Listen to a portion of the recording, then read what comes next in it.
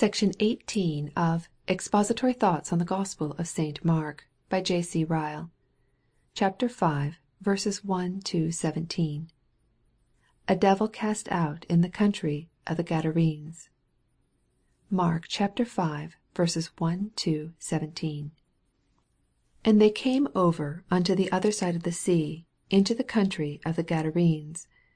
And when he was come out of the ship, immediately there met him out of the tombs a man with an unclean spirit, who had his dwelling among the tombs, and no man could bind him, no, not with chains, because that he had been often bound with fetters and chains, and the chains had been plucked asunder by him, and the fetters broken in pieces, neither could any man tame him.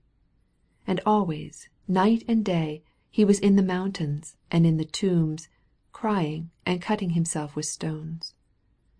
But when he saw Jesus afar off, he ran and worshipped him, and cried with a loud voice, and said, What have I to do with thee, Jesus, thou Son of the Most High God? I adjure thee by God that thou torment me not. For he said unto him, Come out of the man, thou unclean spirit. And he asked him, What is thy name? And he answered, saying, My name is Legion, for we are many. And he besought him much that he would not send them away out of the country. Now there was there nigh unto the mountains a great herd of swine feeding. And all the devils besought him, saying, Send us into the swine, that we may enter into them. And forthwith Jesus gave them leave. And the unclean spirits went out, and entered into the swine, and the herd ran violently down a steep place into the sea. They were about 2,000, and were choked in the sea. And they that fed the swine fled, and told it in the city, and in the country. And they went out to see what it was that was done. And they come to Jesus, and see him that was possessed with the devil, and had the legion, sitting, and clothed, and in his right mind. And they were afraid. And they that saw it told them how it befell to him that was possessed with the devil, and also concerning the swine. And they began to pray him to depart out of their coasts. These verses describe one of those mysterious miracles which the Gospels frequently record, the casting out of a devil. Of all the cases of this kind in the New Testament, none is so fully described as this one. Of all the three evangelists who relate the history, none gives it so fully and minutely as St. Mark. We see, in the first place, in these verses, that the possession of a man's body by the devil was a real and true thing in the time of our Lord's earthly ministry. It is a painful fact, that there are never wanting professing Christians who try to explain away our Lord's miracles. They endeavor to account for them by natural causes, and to show that they were not worked by any extraordinary power. Of all miracles, there are none which they assault so strenuously as the casting out of devils. They do not scruple to deny satanic possession entirely. They tell us that it was nothing more than lunacy, or frenzy, or epilepsy, and that the idea of the devil inhabiting a man's body is absurd. The best and simplest answer to such skeptical objections is a reference to the plain narratives of the Gospels, and especially to the one before us at this moment. The facts here detailed are utterly inexplicable, if we do not believe satanic possession. It is notorious that lunacy and frenzy and epilepsy are not infectious complaints, and at any rate cannot be communicated to a herd of swine. And yet men ask us to believe that as soon as this man was healed, 2,000 swine ran violently down a steep place into the sea from a sudden impulse, without any apparent cause to account for their so doing. Such reasoning is the height of credulity. When men can satisfy themselves with such explanations, they are in a pitiable state of mind. Let us beware of a skeptical and incredulous spirit in all matters relating to the devil. No doubt there is much in the subject of satanic possession which we do not understand and cannot explain. But let us not therefore refuse to believe it. The Eastern king who would not believe in the possibility of ice, because he lived in a hot country and had never seen it, was not more foolish than the man who refuses to believe in satanic possession because he never saw a case himself and cannot understand it. We may be sure that upon the subject of the devil and his power we are far more likely to believe too little than too much. Unbelief about the existence and personality of Satan has often proved the first step to unbelief about God. We see, in the second place, in these verses, what an awfully cruel, powerful, and malicious being Satan is. On all these 3 points, the passage before us is full of instruction. The cruelty of Satan appears in the miserable condition of the unhappy man, of whose body he had possession. We read that he dwelt among the tombs, that no man could bind him, not with chains, that no man could tame him, and that he was always night and day in the mountains and in the tombs, crying and cutting himself with stones, naked and without clothing. Such is the state to which the devil would bring us all, if he only had the power. He would rejoice to inflict upon us the utmost misery, both of body and mind. Cases like this are faint types of the miseries of hell. The power of Satan appears in the awful words which the unclean spirit used when our Lord asked, "What is thy name?" He answered, saying, "My name is Legion, for we are many." We probably have not the faintest idea of the number, subtlety, and activity of Satan's agents. We forget that he is king over an enormous host of subordinate spirits who do his will. We should probably find, if our eyes were opened to see spirits, that they are about our path, and about our bed, and observing all our ways, to an extent of which we have no conception.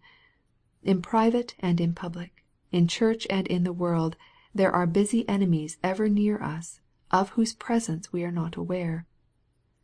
The malice of Satan appears in the strange petition, "Send us into the swine."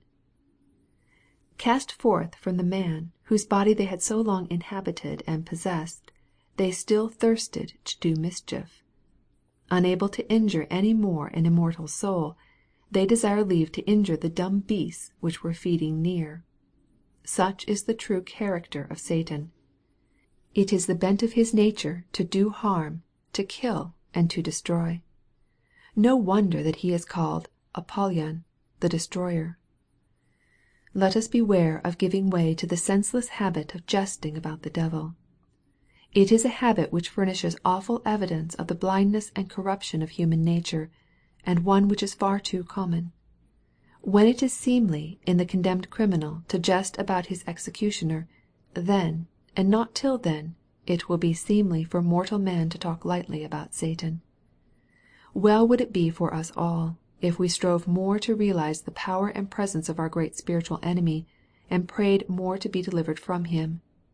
It was a true saying of an eminent Christian, now gone to rest, "No prayer is complete which does not contain a petition to be kept from the devil." We see, in the last place, from these verses, how complete is our Lord's power and authority over the devil. We see it in the cry of the unclean spirit, "I adjure thee by God, that thou torment me not." We see it in the command, "Come out of the man, thou unclean spirit," and the immediate obedience that followed. We see it in the blessed change that at once took place in him that was possessed. He was found sitting, and clothed, and in his right mind. We see it in the petition of all the devils, "Send us into the swine," confessing their consciousness that they could do nothing without leave. All these things show that one mightier than Satan was there. Strong as the great enemy of man was, he was in the presence of one stronger than he. Numerous as his hosts were, he was confronted with one who could command more than 12 legions of angels. Where the word of the king is, there is power. Ecclesiastes chapter 8, verse 4. The truth here taught is full of strong consolation for all true Christians. We live in a world full of difficulties and snares. we are ourselves weak and compassed with infirmity. The awful thought that we have a mighty spiritual enemy ever near us, subtle, powerful, and malicious as Satan is, might well disquiet us and cast us down. But thanks be unto God, we have in Jesus an almighty friend, who is able to save us to the uttermost. He has already triumphed over Satan on the cross. He will ever triumph over him in the hearts of all believers, and intercede for them that their faith fail not. And he will finally triumph over Satan completely when he shall come forth at the second advent, and bind him in the bottomless pit. And now, are we ourselves delivered from Satan's power? This, after all, is the grand question that concerns our souls. He still reigns and rules in the hearts of all who are children of disobedience. Ephesians 2:3. He is still king over the ungodly. Have we, by grace, broken his bonds and escaped his hand? Have we really renounced him and all his works? Do we daily resist him and make him flee? Do we put on the whole armor of God and stand against his wiles? May we never rest till we can give satisfactory answers to these questions. Footnote: The whole subject of the demoniacs, or cases of satanic possession recorded in the New Testament, is unquestionably full of deep mystery. The miserable sufferings of the unhappy people possessed, their clear knowledge that our Lord was the Son of God, their double consciousness, sometimes the Spirit speaking, sometimes the man, all these are deep mysteries. And it can hardly be otherwise. We know little of beings that we cannot see or touch. We know nothing of the manner in which a spirit operates on the mind of a creature with flesh and bones like ourselves. We can see plainly that there were many persons possessed with devils during our Lord's earthly ministry. We can see plainly that bodily possession was something distinct from possession of heart and soul. We can conjecture the reason of their permitted possession, to make it plain that our Lord came to destroy the works of the devil. But we must stop here. We can go no further. Let us, however, beware of supposing that satanic possession was entirely confined to our Lord's time, and that there is no such thing in our own days. This would be a rash and unwarrantable conclusion. Awful as the thought is, there are sometimes cases in asylums for the insane which, if they are not cases of satanic possession, approach as nearly to it as possible. In short, I believe the opinion of not a few eminent physicians is clear and decided that satanic possession still continues, though cases are exceedingly rare. Of course, it would be presumption to handle so fearful a doctrine lightly, and to pronounce positively of any particular person that he had a devil. But if such things had been, and the New Testament puts this beyond question, no good reason can be assigned why they should not be again. Human nature is not changed since our Lord was on earth. Satan is not yet bound. Satanic possession is therefore neither impossible nor improbable, though limits may be set to the frequency of it, through the mercy of God. End of footnote. End of section 18.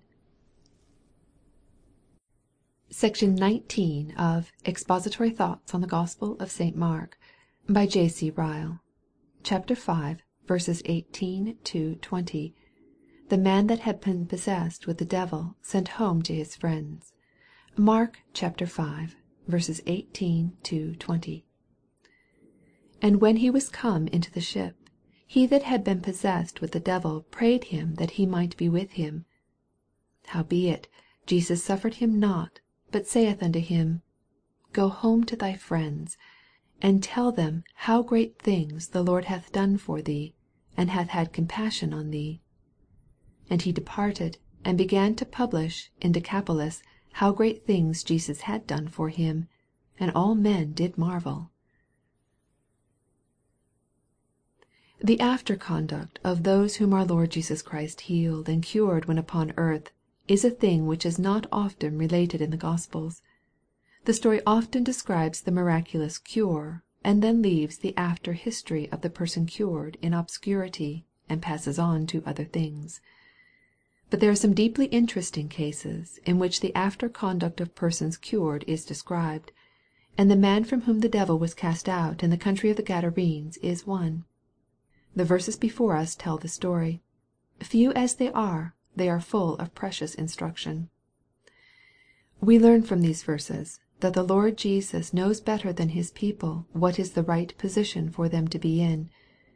We are told that when our Lord was on the point of leaving the country of the Gadarenes, the man that had been possessed with the devil prayed Him that He might be with him. We can well understand that request. He felt grateful for the blessed change that had taken place in himself. He felt full of love towards his deliverer. He thought he could do no better than follow our Lord and go with Him as His companion and disciple.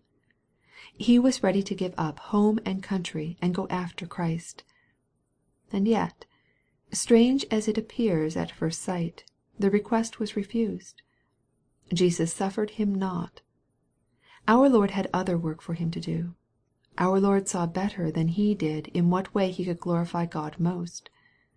Go home to thy friends, He says, and tell them how great things the Lord hath done for thee, and hath had compassion on thee. There are lessons of profound wisdom in these words. The place that Christians wish to be in is not always the place which is best for their souls. The position that they would choose, if they could have their own way, is not always that which Jesus would have them occupy. There are none who need this lesson so much as believers newly converted to God. Such persons are often very poor judges of what is really for their good.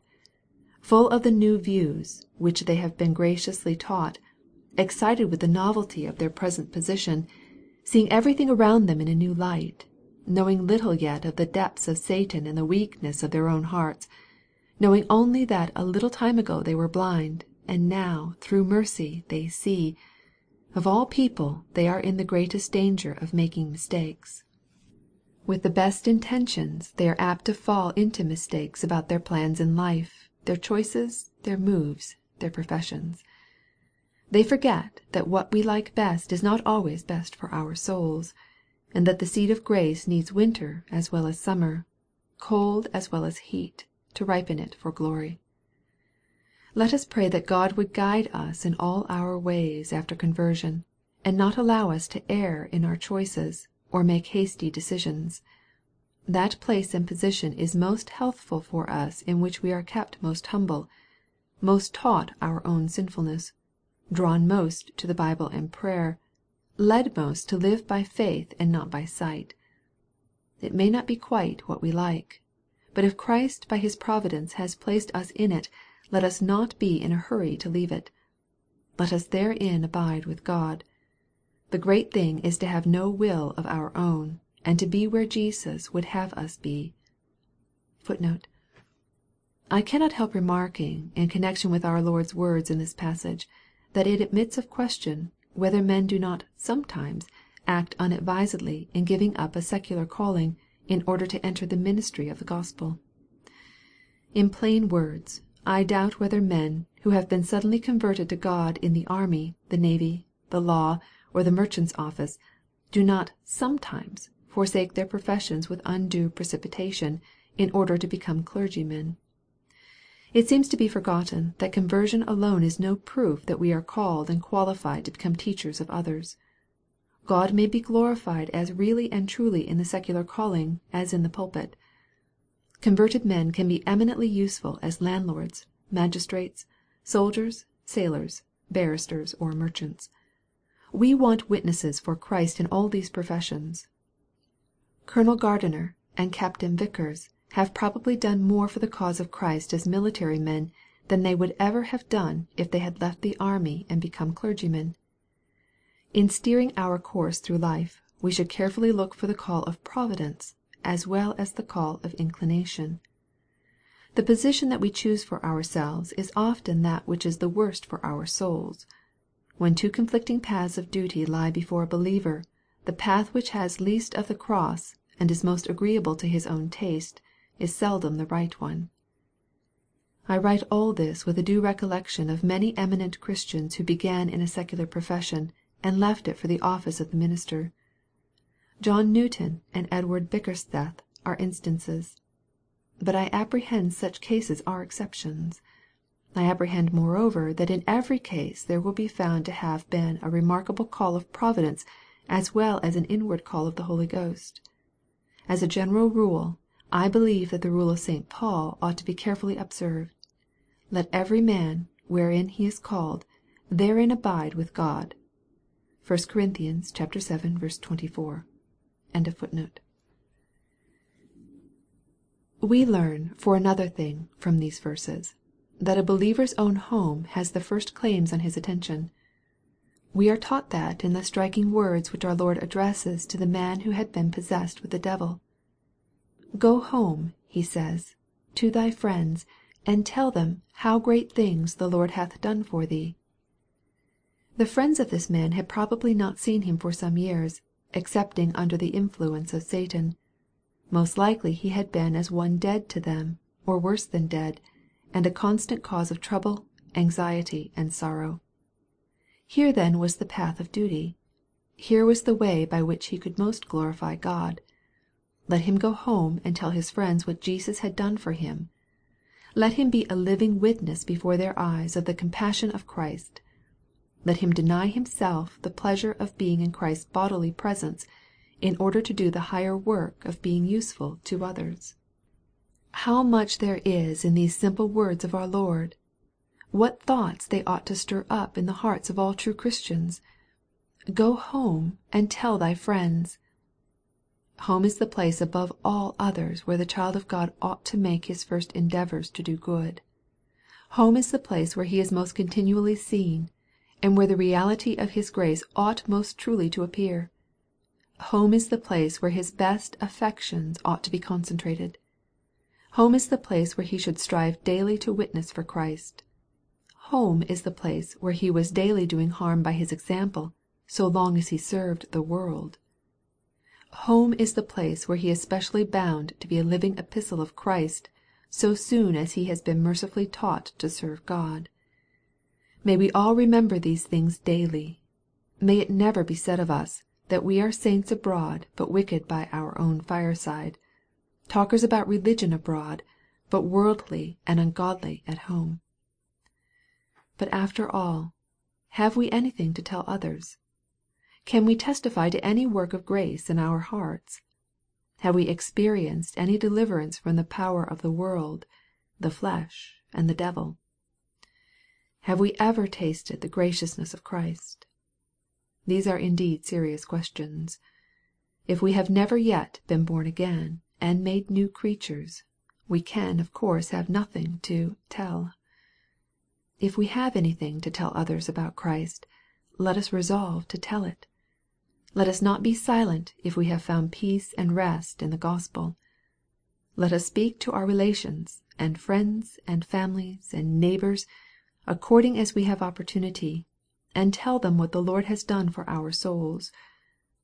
All are not called to be ministers, all are not intended to preach, but all can walk in the steps of the man of whom we have been reading, and in the steps of Andrew, and Philip, and the Samaritan woman.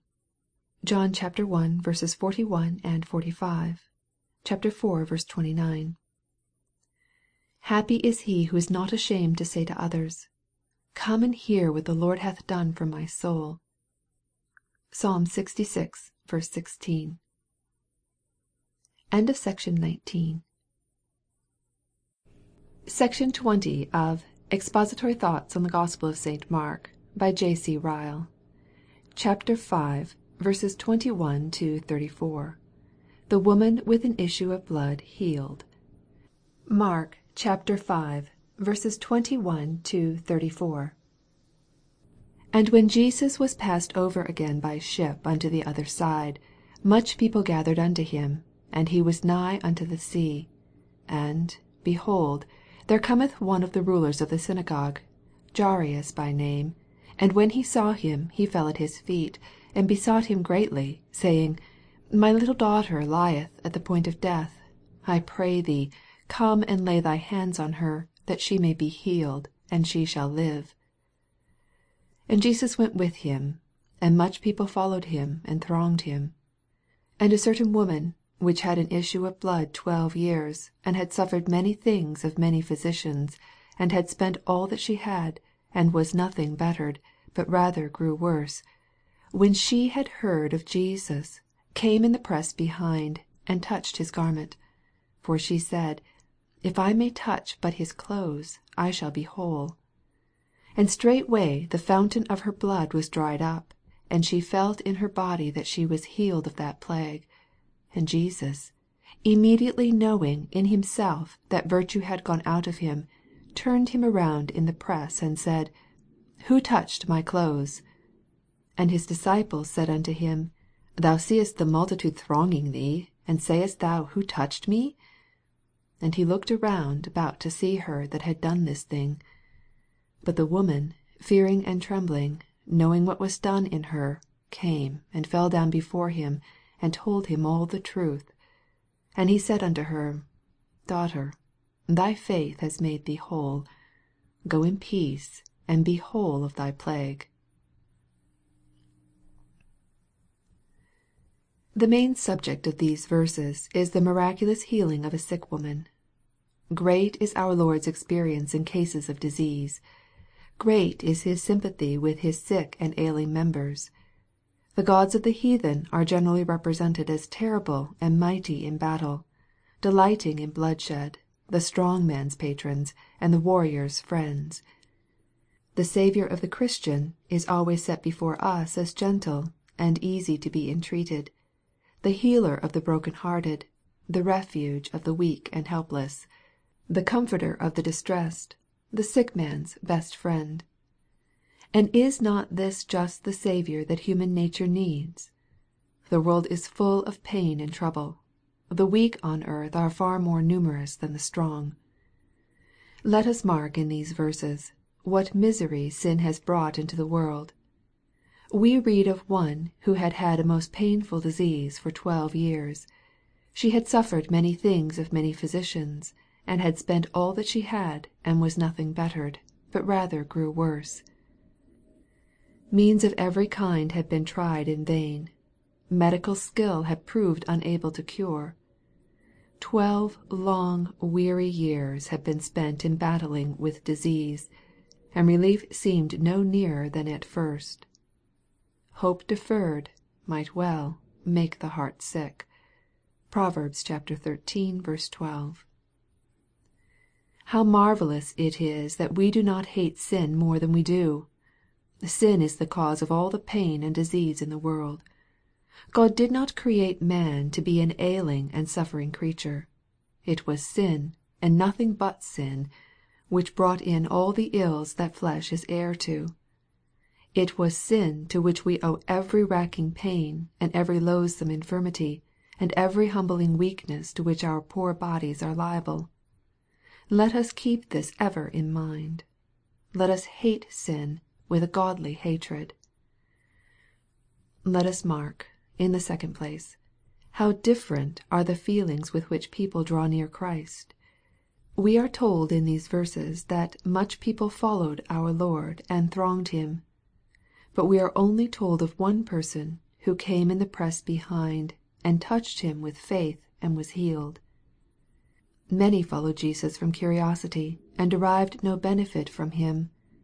One, and only one, followed under a deep sense of her need, and of our Saviour's power to relieve her, and that one received a mighty blessing. We see the same thing going on continually in the Church of Christ at the present day. Multitudes go to our places of worship and fill our pews. Hundreds come up to the Lord's table and receive the bread and wine. But of all these worshippers and communicants, how few really obtain anything from Christ! Fashion, custom, form, habit, the love of excitement, or an itching ear, are the true motives of the vast majority. There are but few, here and there, who touch Christ by faith, and go home in peace. These may seem hard sayings, but they are unhappily too true. Let us mark, in the third place, how immediate and instantaneous was the cure which this woman received. No sooner did she touch our Lord's clothes than she was healed. The thing that she had sought in vain for 12 years, was done in a moment. The cure that many physicians could not effect was wrought in an instant of time. She felt in her body that she was healed of that plague. We need not doubt that we are meant to see here an emblem of the relief that the gospel confers on our souls. The experience of many a weary conscience has been exactly like that of this woman with her disease. Many a man has spent sorrowful years in search of peace with God and failed to find it. He has gone to earthly remedies and obtained no relief. He has wearied himself in going from place to place and church to church, and has felt, after all, nothing bettered, but rather worse. But at last he has found rest. And where has he found it? He has found it where this woman found hers, in Jesus Christ. He has ceased from his own works. He has given over looking to his own endeavors and doings for relief. He has come to Christ himself as a humble sinner and committed himself to his mercy. At once the burden has fallen from off his shoulders.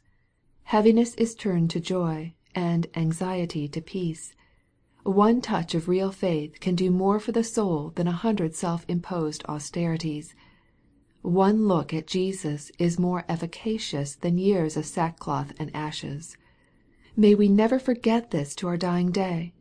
Personal application to Christ is the real secret of peace with God. Let us mark, in the fourth place, how much it becomes Christians to confess before men the benefit they receive from Christ. We see that this woman was not allowed to go home, when cured, without her cure being noticed. Our Lord inquired who had touched him, and looked round about to see her that had done this thing. No doubt he knew perfectly the name and history of the woman. He needed not that any should tell him, but he desired to teach her, and all around him, that healed souls should make public acknowledgment of mercies received. There is a lesson here which all true Christians would do well to remember. We are not to be ashamed to confess Christ before men, and to let others know what he has done for our souls. If we have found peace through his blood, and have been renewed by his Spirit, we must not shrink from avowing it on every proper occasion. It is not necessary to blow a trumpet in the streets, and force our experience on everybody's notice. All that is required is a willingness to acknowledge Christ as our Master, without flinching from the ridicule or persecution which by so doing we may bring on ourselves. More than this is not required. But less than this ought not to content us. If we are ashamed of Jesus before men, he will one day be ashamed of us before his Father and the angels. Let us mark, in the last place, how precious a grace is faith. Daughter, says our Lord to the woman who was healed, thy faith hath made thee whole. Go in peace. Of all the Christian graces, none is so frequently mentioned in the New Testament as faith, and none is so highly commended. No grace brings such glory to Christ. Hope brings an eager expectation of good things to come. Love brings a warm and willing heart. Faith brings an empty hand, receives everything, and can give nothing in return. No grace is so important to the Christian's own soul. By faith we begin. By faith we live. By faith we stand. We walk by faith and not by sight. By faith we overcome. By faith we have peace. By faith we enter into rest. No grace should be the subject of so much self-inquiry. We should often ask ourselves, do I really believe? Is my faith true, genuine, and the gift of God? May we never rest till we can give a satisfactory answer to these questions. Christ is not changed since the day when this woman was healed. He is still gracious and still mighty to save. There is but one thing needful if we want salvation. That one thing is the hand of faith. Let man only touch Jesus, and he shall be made whole. Footnote. Some remarks of Melanchthon's on this woman's case are worth reading. We are doubtless to be careful that we do not hastily attach an allegorical and mystical sense to the words of Scripture. Yet we must not forget the depth of meaning which lies in all the acts of our Lord's earthly ministry. And at any rate there is much beauty in the thoughts which the good Reformer expresses. He says, "This woman doth aptly represent the Jewish synagogue, vexed a long time with many mischiefs and miseries, especially tortured with unconscionable princes and unskilled priests or physicians of the soul, the Pharisees and the Sadducees, on whom she had wasted all her goods, and yet she was not a whit better, but rather much worse, till the blessed Lord of Israel in his own person came to visit and redeem her." End footnote. End of section 20. Section 21 of Expository Thoughts on the Gospel of St. Mark, by J.C. Ryle. Chapter 5, verses 35 to 43. The ruler's daughter raised to life. Mark, chapter 5, verses 35 to 43. While he yet spake, there came from the ruler of the synagogue's house certain which said, Thy daughter is dead. Why troublest thou the master any further? As soon as Jesus heard the word that was spoken, he said unto the ruler of the synagogue, Be not afraid, only believe. And he suffered no man to follow him, save Peter and James and John, the brother of James. And he cometh to the house of the ruler of the synagogue, and seeth the tumult, and them that wept and wailed greatly. And when he was come in, he saith unto them, Why make ye this ado, and weep? The damsel is not dead, but sleepeth. And they laughed him to scorn. But when he had put them all out, he taketh the father and the mother of the damsel, and them that were with him, and entereth in where the damsel was lying. And he took the damsel by the hand, and said unto her, Talitha, cumi, which is, being interpreted, Damsel, I say unto thee, arise. And straightway the damsel arose, and walked, for she was of the age of 12 years. And they were astonished with a great astonishment. And he charged them straitly that no man should know it, and commanded that something should be given her to eat. A great miracle is recorded in these verses.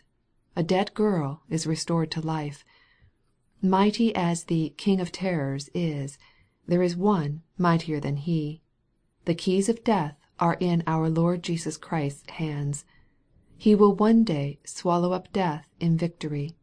Isaiah chapter 25, verse 8. Let us learn from these verses that rank places no man beyond the reach of sorrow. Jairus was a ruler, yet sickness and trouble came to his house. Jairus probably had wealth, and all the medical help that wealth can command. Yet money could not keep death away from his child. The daughters of rulers are liable to sickness, as well as the daughters of poor men. The daughters of rulers must die. It is good for us all to remember this. We are too apt to forget it. We often think and talk as if the possession of riches was the great antidote to sorrow, and as if money could secure us against sickness and death. But it is the very extreme of blindness to think so. We have only to look around us and see 100 proofs to the contrary. Death comes to halls and palaces as well as to cottages, to landlords as well as to tenants, to rich as well as to poor. It stands on no ceremony. It tarries no man's leisure or convenience. It will not be kept out by locks and bars. It is appointed unto men once to die, but after this the judgment. Hebrews chapter 9, verse 27.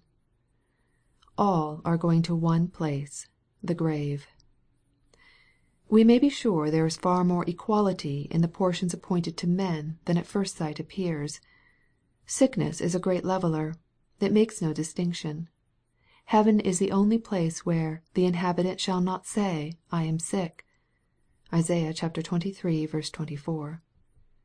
Happy are they who set their affections on things above. They, and they only, have a treasure which is incorruptible. Yet a little while, and they will be where they shall hear no more evil tidings. All tears shall be wiped from their faces. They shall put on mourning no more. Never again shall they hear those sorrowful words. thy daughter, thy son, thy wife, thy husband, is dead.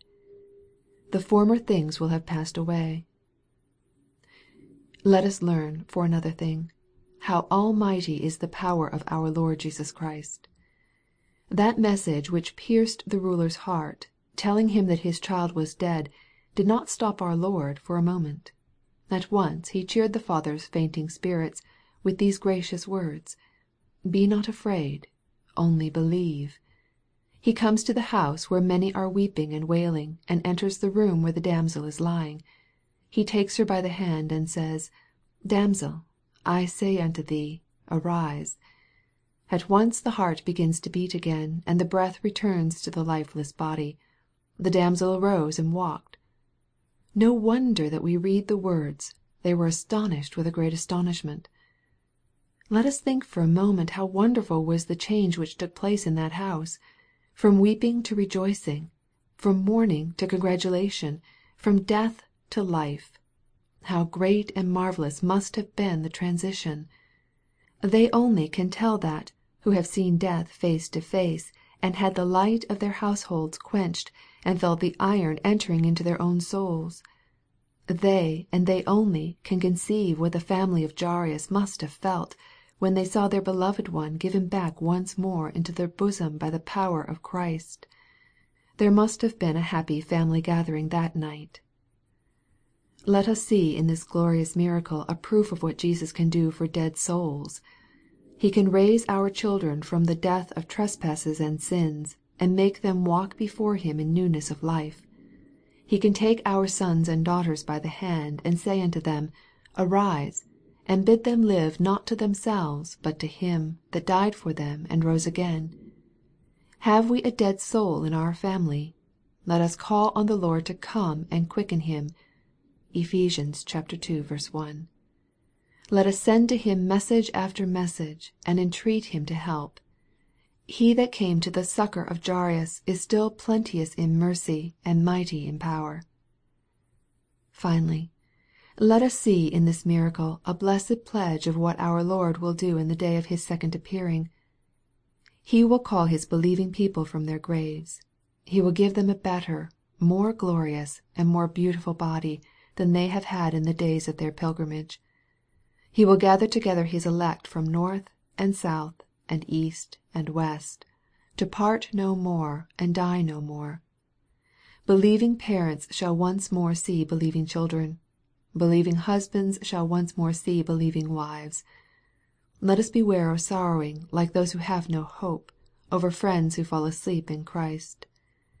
The youngest and loveliest believer can never die before the right time. Let us look forward.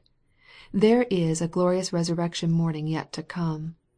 Them which sleep in Jesus will God bring with Him. (1 Thessalonians 4:14).